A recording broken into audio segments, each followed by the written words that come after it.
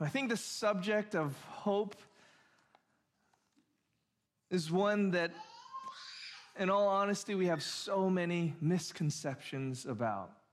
Misconceptions like when we say hope, typically we mean something like, I hope things turn out the way I would like. And one of the things, as I was just sitting here and thinking about this, I think Christians oftentimes get this accusation against us that you're too interested in personal salvation. You don't care about the world, you just care about yourself. And sometimes when we really think about hope and what we hope in and what we want to happen, a lot of it is just about me, what I want, how I want things to turn out for myself or for my family or for my tribe. But when we speak of hope the way the Bible does, it is not just some individual hope that things work out okay for you. When we speak of hope, we mean the whole creation being restored and renewed. The thesis really is this: how can I get to a point where I can really believe in a hope that says my sufferings in this present time are not worth comparing to the glory that is coming? How can we have a hope that says my sufferings, my experience of life that is so difficult, the things I see happening around me, all of those things are not worth comparing to the glory that will be revealed? We're in Romans chapter 8. I'd encourage you to turn there in your Bibles. It's also written in your handouts if you like jotting down notes.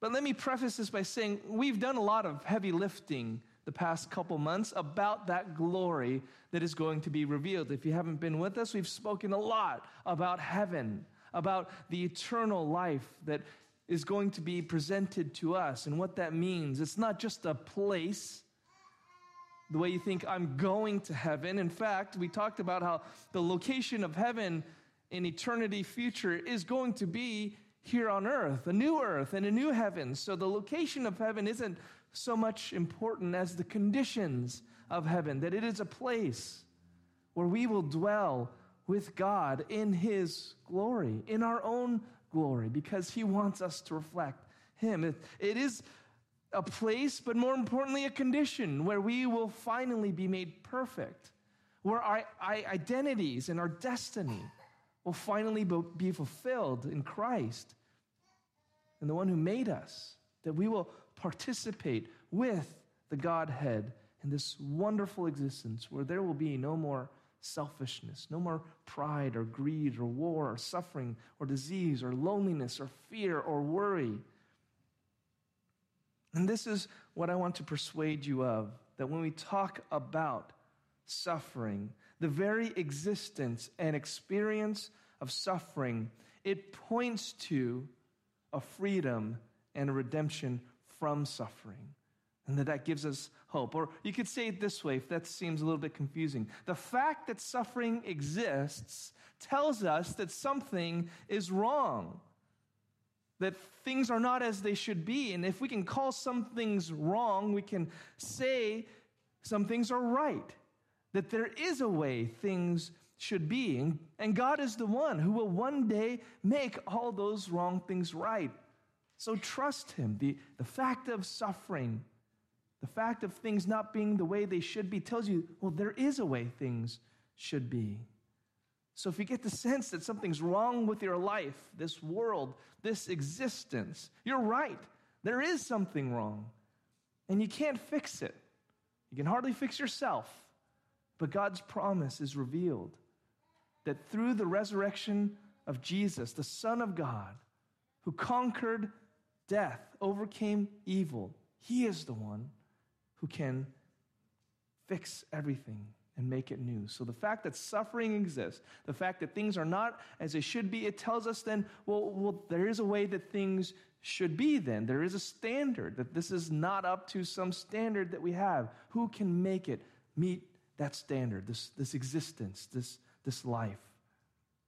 Romans 8:18 says, "For I consider that the sufferings of this present time are not worth comparing with the glory that is to be revealed in us. For the creation waits with eager longing for the revealing of the sons of God.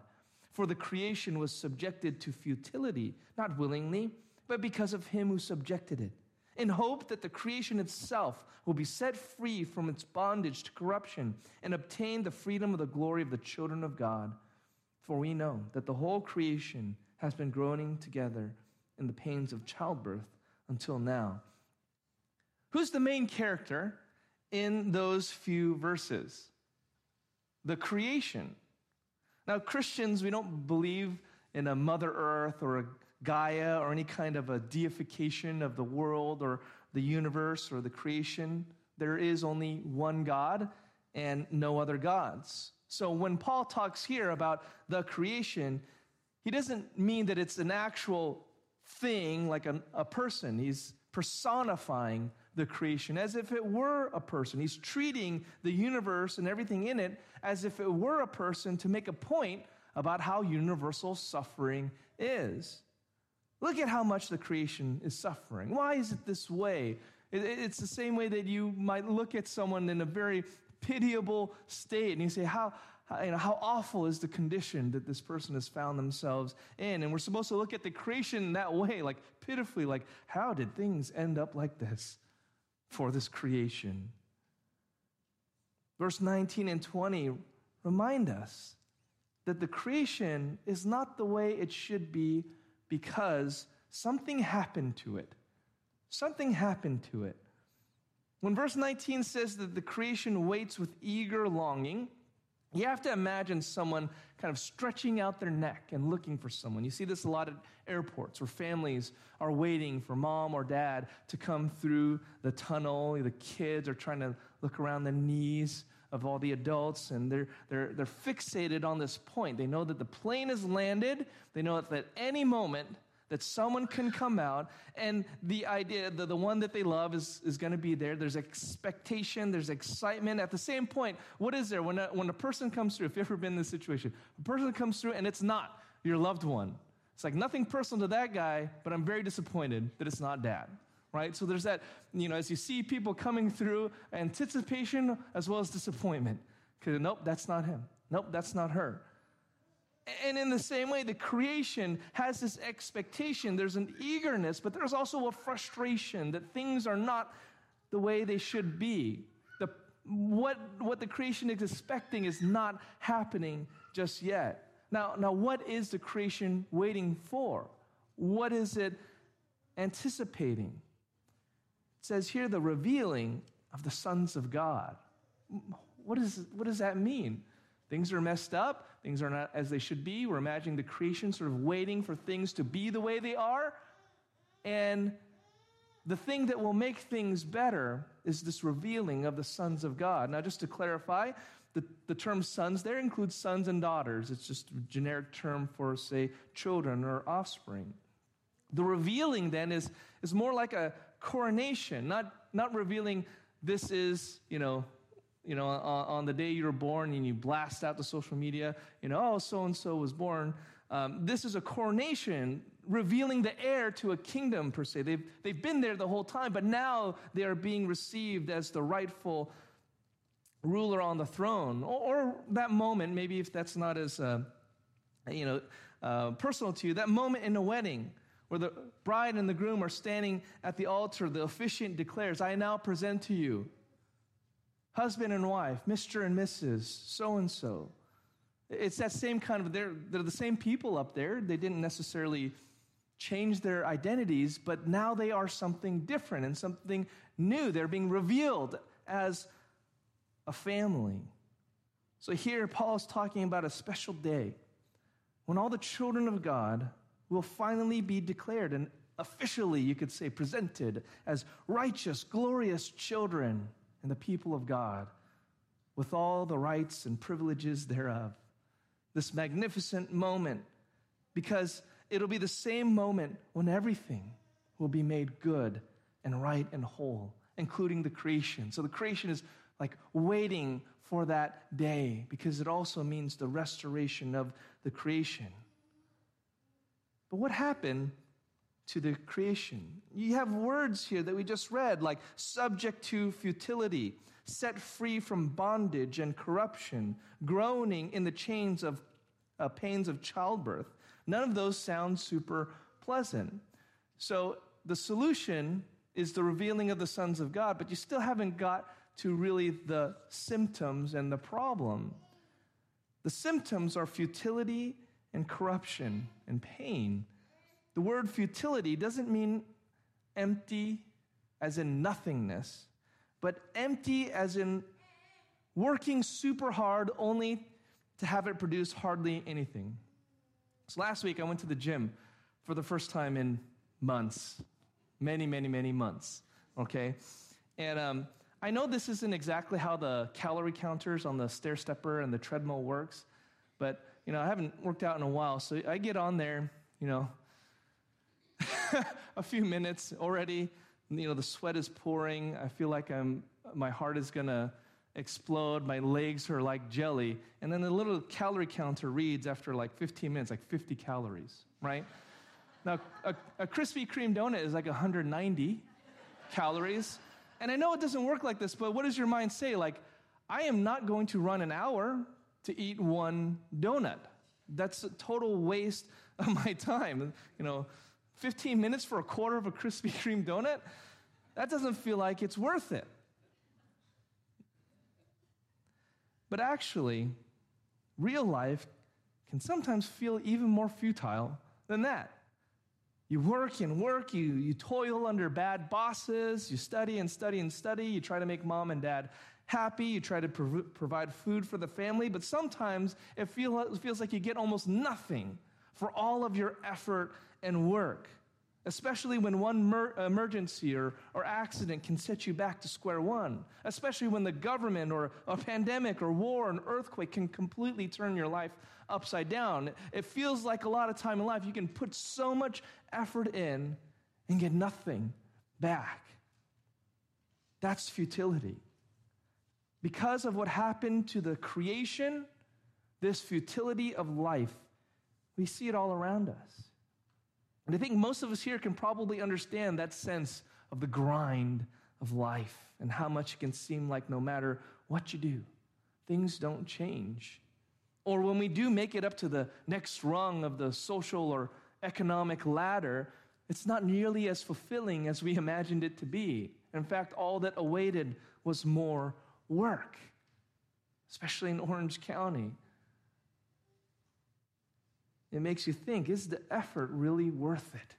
That question, that idea, that is the futility of this creation, where it can seem like, so even the creation is experiencing that, but that is to say that everything in the creation experiences that kind of sense of why does it seem like put in so much effort for such little back?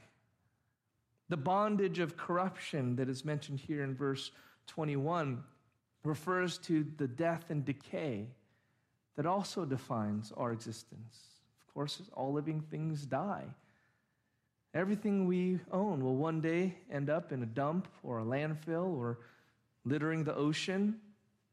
Our precious items will rust or get threadbare. Plants and animals and people will one day leave us.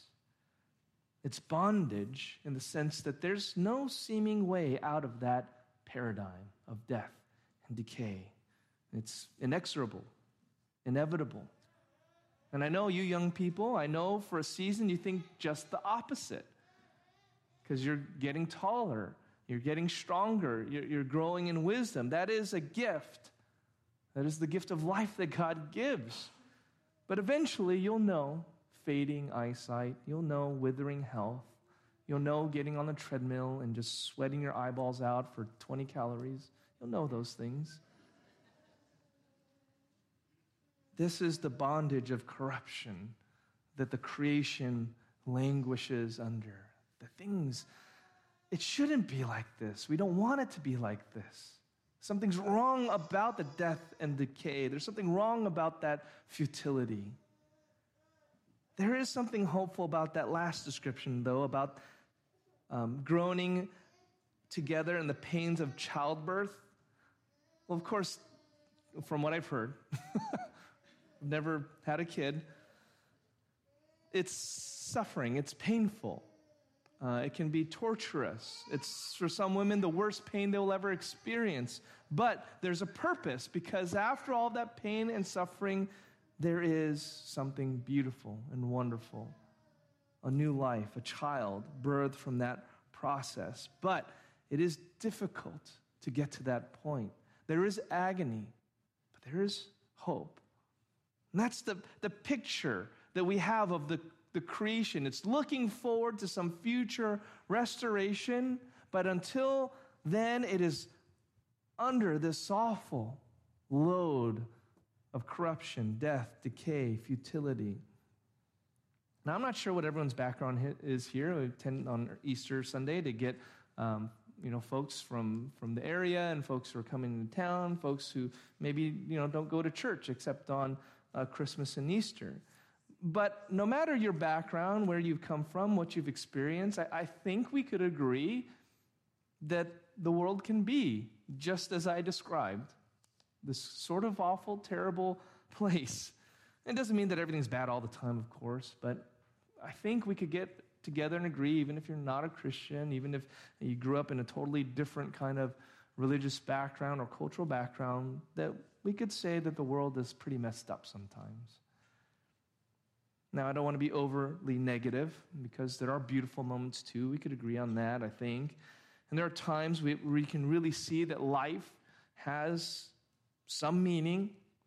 But don't we all sense that so many things are not as they should be? Don't you sense that you yourself are not as you should be? So we see all these symptoms of something wrong or off. We could hopefully agree on that. What caused this? What's the root cause? These are symptoms of a root cause. What's the root problem? And we see here in verse 20 that the creation was subjected to futility, not willingly, but because of him who subjected it. How did it get this way? And why does it matter? Well, it matters because depending on how things got so messed up, the solution is different. If things are messed up because we live in this cold, indifferent, purposeless universe, and we're just a bunch of atoms and molecules slamming into each other, there's really no meaning to anything. There's no problem. You can't say there's a problem or right or wrong because an atom went this way instead of that way. There's no moral judgment you can make on molecules combining in certain ways and electrical impulses going certain ways in people's brains. There's no problem in that sense. If the problem, though, is humans, then you start to ask, well, then what's the solution? I mean, you could get rid of all the humans. That's one. Or if you define the problem as with certain people and certain kinds of people, then you just get rid of those certain people and certain kinds of people. And really, that's how the world tends to look at problems. That's why you have so many awful solutions like war, racism, genocide, revolution, civil wars, Holocaust, oppression, social injustice. Those are all saying there is a problem, and we think the problem is people in some way, and so we got to do something about people. But you see, the way you label the problem will affect the solution. That's why it's important. It does matter, how did the creation get this way? And Paul says that the creation is subject not willingly, but because of who subjected it. Who does that refer to? Well, there's only one who can subject the whole creation to anything, and that is the one who made the creation, the Creator. So the root of the problem, the reason why things are off in this creation, is that God did it. But what did God do? Why did God do it? We're not saying that God is the problem. That's not what Paul is saying. But that what has happened is because of God's doing. The true nature of the problem begins at the beginning of creation itself. Way back in Genesis 1 and 2, we read that the first humans, Adam and Eve, were given everything they could ever want or need. In fact, you get the sense that the whole creation was created for humanity, for people to dwell in and have fellowship with God, their Creator. and fellowship with each other and have stewardship over this great big universe, this beautiful, wonderful place. There's nothing evil or wrong in it. Everything, the creation was made to glorify God, but for our sake, you could say, so that God being glorified in us, enjoying, appreciating, living in this creation. But rather than be content, Genesis tells us, they tried to grasp the one thing they could not have. I mean, they had everything good, everything beautiful. They wanted, though, the one thing they could not have, and it wasn't a fruit. If you're familiar with the story, there's a tree with the knowledge of good and fruit of the tree of the knowledge of good and evil and so on. It wasn't the fruit that they wanted per se. It's what that fruit represented. The one thing they wanted that they could not have is to be like God. That's the only thing that was held back from them, because that's the only thing, the one thing they could not have by definition. Again, there is one God. You can't have many gods, so no human being can be God. So they cannot be God or be like God in their own grasping of it. Only God can be God. So the thing that God did that created the problem, corruption and futility and all these things, is he brought the consequence for divine rebellion upon the creation. The root problem with this creation then is that God brought divine judgment on the people for whom the creation was given. It is our fault. It really is. That even the creation had to be cursed because that creation was made for us. So when we became cursed, when Adam and Eve and all humanity after them became cursed, it cursed the world along with them. From that moment on, the fate of the creation was going to be bound to the fate of the children of man. And so we get that futility, that bondage to corruption. And you see it in Genesis 3 when God curses Adam and Eve. He tells Adam that by the sweat of his brow would he get food from the earth. In a way, he's got to fight the creation if he wants to get his nourishment, when before he could just go and eat. And there would be no problem with cultivating the fields. Man would ultimately return to the dust from which he was made, meaning that, in a way, the creation would fight against him to the point of death, physical death. Things like disease, natural disasters, famines, flood, earthquakes is how the creation fights against man, you could say, returns us to the dust. Even the mystery. There's a mystery, actually. I see these articles all the time, but there's sort of a mystery about why our bodies deteriorate rather than perpetually renewing, because there's a time in our life where we're growing as young people, and then we get, in our 20s or so, and your body does a pretty good job of just sustaining itself. There's not necessarily a reason except for the deterioration of our DNA. In other words, like the creation through, atomic particles and things, it destroys your DNA past the point where it can replicate. But there is not a reason where, all of the things being equal, you couldn't live forever. It's what they're trying to unlock all the time. Well, genetically, yeah, but that's sort of possible, except the creation is fighting against you because it's cursed, because it is trying to bring you into the dust, because we have cursed it. If the problem is, then, that humanity has rebelled against God, God gave us the consequences, judgment for that rebellion, cursed the creation and us with it, separated us from him. What's the solution? I mean, that's really a big, messed up problem. It extends to the furthest corner of the universe, which we don't even really have a conception of. What does that mean, the end of the universe? If the universe has a limit, what's past the universe? Something else? But that's the extent. I mean, that's a very pervasive problem to have. How can we become children that are not estranged from God, but fully embraced and welcomed by him? Verse 23 says, not only the creation is groaning, but we ourselves who have the first fruits of the Spirit groan inwardly as we wait eagerly for adoption as sons, the redemption of our bodies. Verse 23 speaks about a specific group of people, the ourselves. It's a group that only some belong to, that Paul belongs to, and some others. They are the ones who are groaning along with the creation. They're agreeing with the creation. Yes, things are not as they should be, but they also have a hope that things will be made right.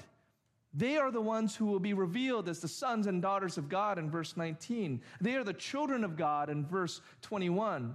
They are the ones who have the first fruits of the Spirit, will be adopted as sons and have their bodies redeemed in verse 23. What does all that mean? Aren't we all children of God? Well, it's true that all people, all human beings are made in the image of God.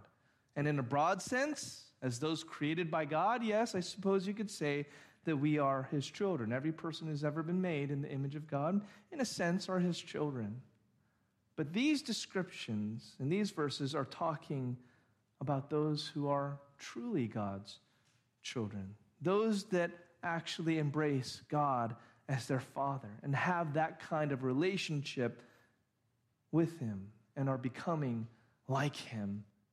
Not everyone is a child of God in that sense. In fact, no one has ever really had that kind of relationship with God as a child of God except one person, Jesus, who's spoken of in the Bible as the only begotten Son of God, truly God, and yet he walked among us as a man.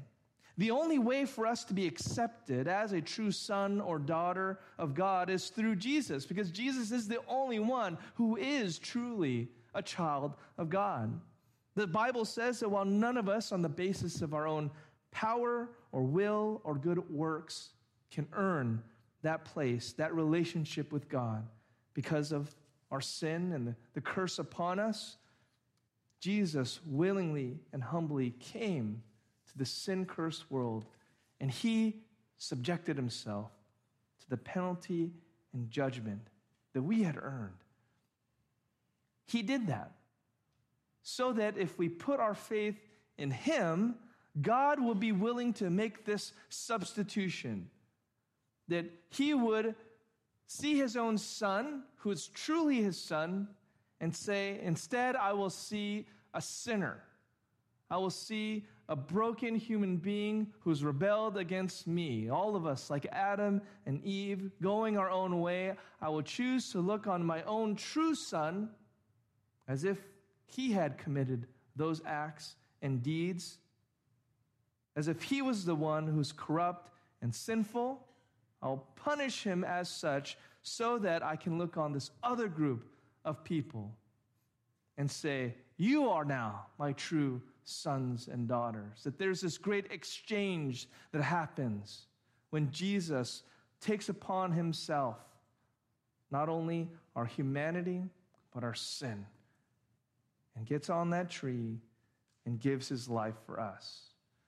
We call this substitutionary atonement, that Jesus substituted himself, not only substituting our wrath, he takes our wrath, but we receive his relationship to God so that we can be considered children of God the way Jesus is, in all of his glory, in all of his power, in all of his authority. That is the solution to the problem of what is wrong with the creation and what is wrong with us.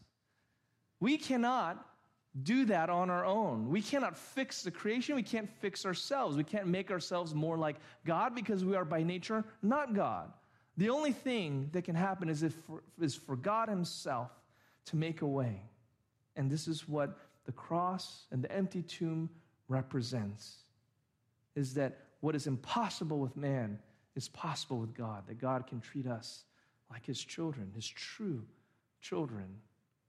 Why does Paul mention the redemption of our bodies there? I thought about that. It's really what I keyed in on looking for a resurrection passage. It's not a typical resurrection passage. But that part, redemption of our bodies, that connects us to the resurrection. Our bodies are part of this creation, aren't they? And they are subject to the curse of sin, that decay and death and futility.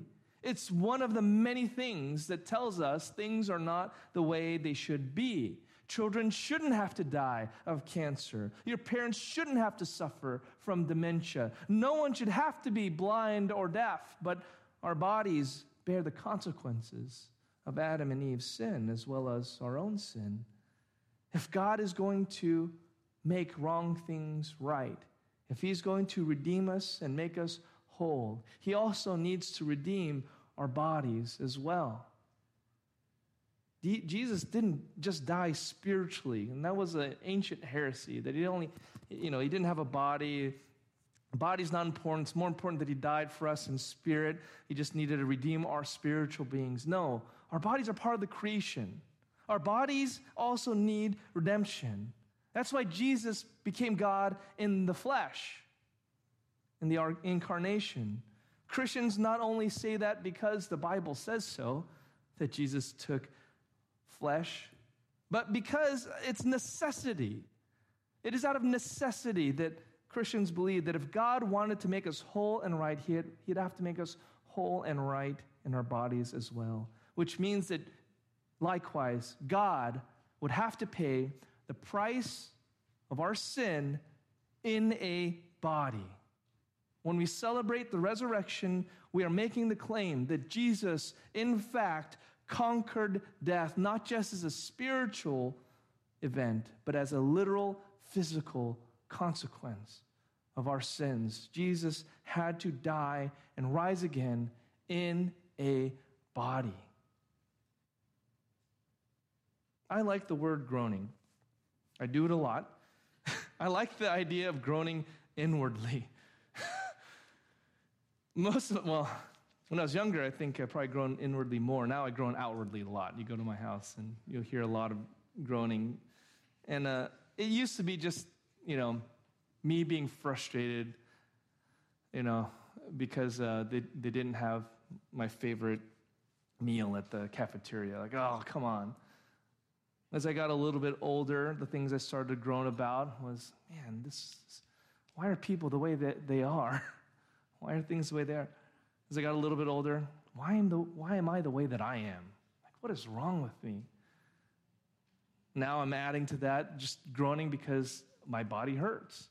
I wake up and my back is sore, my neck is sore. So much groaning in my life right now. Every time we groan,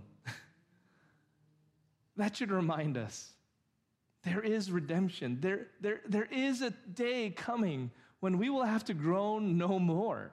What a glorious day that will be. There's so much suffering and pain in the world and things we've experienced. There's parents agonizing over paying the bills, grandmas and grandpas languishing in nursing homes, children in NICUs, the suffering of war and death like we've been seeing in Ukraine.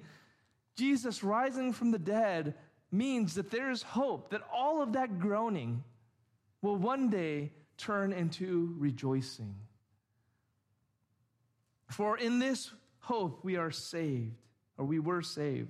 Now hope that is seen is not hope, for who hopes for what he sees? But if we hope for what we do not see, we wait for it with patience. There is hope. Hope in the Bible doesn't mean something you wish would happen, and maybe it'll happen, maybe it won't. Hope in the Bible is living life with the assurance that God will keep his promises. Some things which, of course, you do not see now, or else it would not be a promise. But the resurrection is exactly this justification for our hope. How do I know that suffering can produce glory that is immeasurable? How can I know that the bad things and the wrong things of this life can be made wonderfully, gloriously good for the children of God? Because that's exactly what happened to Jesus. He suffered pain and shame. It's not, we talked about this before, but it wasn't just that he was, nailed to a cross and suffered physically, 39 lashes on his back, torn to hamburger meat, huge nails put through his hands and feet, laboring for each breath, a crown of thorns. All of that is horrific in its pain, but he was also shamefully treated. He was mocked. You get mad when you get accused. There's nothing worse in my childhood than when I was accused of doing something I didn't do. I get so upset. I mean, there's a ton of bad stuff I did do. They never called me out on that. They never saw it. What it frustrated me, isn't that so funny? The things I didn't do and I get accused of, I was so indignant about. And yet I was doing a bunch of other bad stuff. You might as well just, you know what? Yeah, I deserve this. Even though it's not the right thing for me to be judged about. I mean, I've done so many things you didn't know. But I would be so indignant, so upset of being accused of something I did not do. And I know many of you are the same way. Here's God, the perfect Son of God, being accused of sin, being mocked, being spit upon and struck, being stripped naked and hanging on a cross as next to thieves and murderers, being associated with the worst kinds of people. His suffering wasn't just physical. He was abandoned by his closest friends. And ultimately, even to have somehow in some way, can't even fathom, but his relationship to the Father in some way brought into tension. And just can't even fathom that. He's God. It wasn't just that he died a physical death and he paid for our sins, he poured his blood. No, but he suffered in a horrific way, spanning all the ways that we suffer mentally, emotionally, physically. Why? To give us hope that all of that wrong that we experience and see can be turned into a glorious new day, can be turned into an empty tomb where all there will be left is light and truth and beauty and perfection, no tears, no suffering. Because of that first resurrection Sunday, we can also say, while we groan now, while we suffer now, there is hope of a glorious day of redemption. All things will be made new. Now, if you aren't a Christian, you are still suffering, languishing under the futility and bondage of corruption of this life. And the problem is you don't have that hope. I mean, we're all suffering that. But the difference is the children of God have a hope that all of those things will one day be turned to crowns, to glory. If you're not a Christian, you will not be able to stand before God and say, look at all the things I self-actualized. I was part of a lot of nonprofits. I did a lot of good things. But what God will ask is, but are your sins which you committed, do you think that a murderer should be able to just pay a lot of money or walk enough old ladies across the street and be absolved, declared innocent? No. I mean, we would think any judge that would accept that deal, like, no, don't give me prison or anything. I'm going to be sure to be a good person. I'm going to help a lot of nonprofits and stuff. So just declare me innocent, let me go. Like, you wouldn't expect a judge to do that. God is not going to be bribed like that either. Every sin, every wrong thing we've ever done, everything wrong that's ever happened, we want them to be right. But that means they also need to be judged as having been wrong. And that includes everything we've ever said or thought or done. If you're not a Christian, you don't have a hope that those things have been forgiven. You haven't substituted your life with Jesus' life so that you can be considered a child of God. But you can have that this morning if you believe that Jesus did in fact do these things. If you would turn away in humility from those sins, from that rebellious life, and put your faith and trust totally in him who will redeem all the creation, you can today have this hope and this promise that you'll be received as a child of God. If you're not a Christian, or if you are a Christian this morning, I do hope that the thoughts here would make us think a little bit bigger about what we are hoping in. Not to just think, hope only matters to me if good things happen to me. If I get what I want and God is going to take care of me. I hope that when you think of the whole creation suffering, under futility, it would make you think, maybe there's a bigger thing going on here. Maybe God is trying to do something more than just make my life better or just give me hope. Maybe he's trying to give other people hope around you. Maybe he wants to use you to give some hope to people who are suffering and languishing, not just to think of ourselves and make sure we're good. And God, I thank you for taking care of me and not thinking of others. I'm compelled by that because there are so many around us that are suffering and going through trouble. Do they know that there is hope? Have you told them? For all of us, may this draw us to worship our God more and more each day until our faith is made sight and we'll see our Savior and our Lord in glorious new bodies, in the glorious new heavens and earth, and the creation itself will finally heave that sigh of relief. Things are as they should be, and they will be forever that way. Let's hope in that. Heavenly Father, thank you again for your truth and your word, for the hope that can only come from the Creator of all things, the one who knows all things, the one who loved us and sent his Son to die for us. I pray, Lord, that you would get all the honor and the glory in our lives. In Jesus' name we pray. Amen.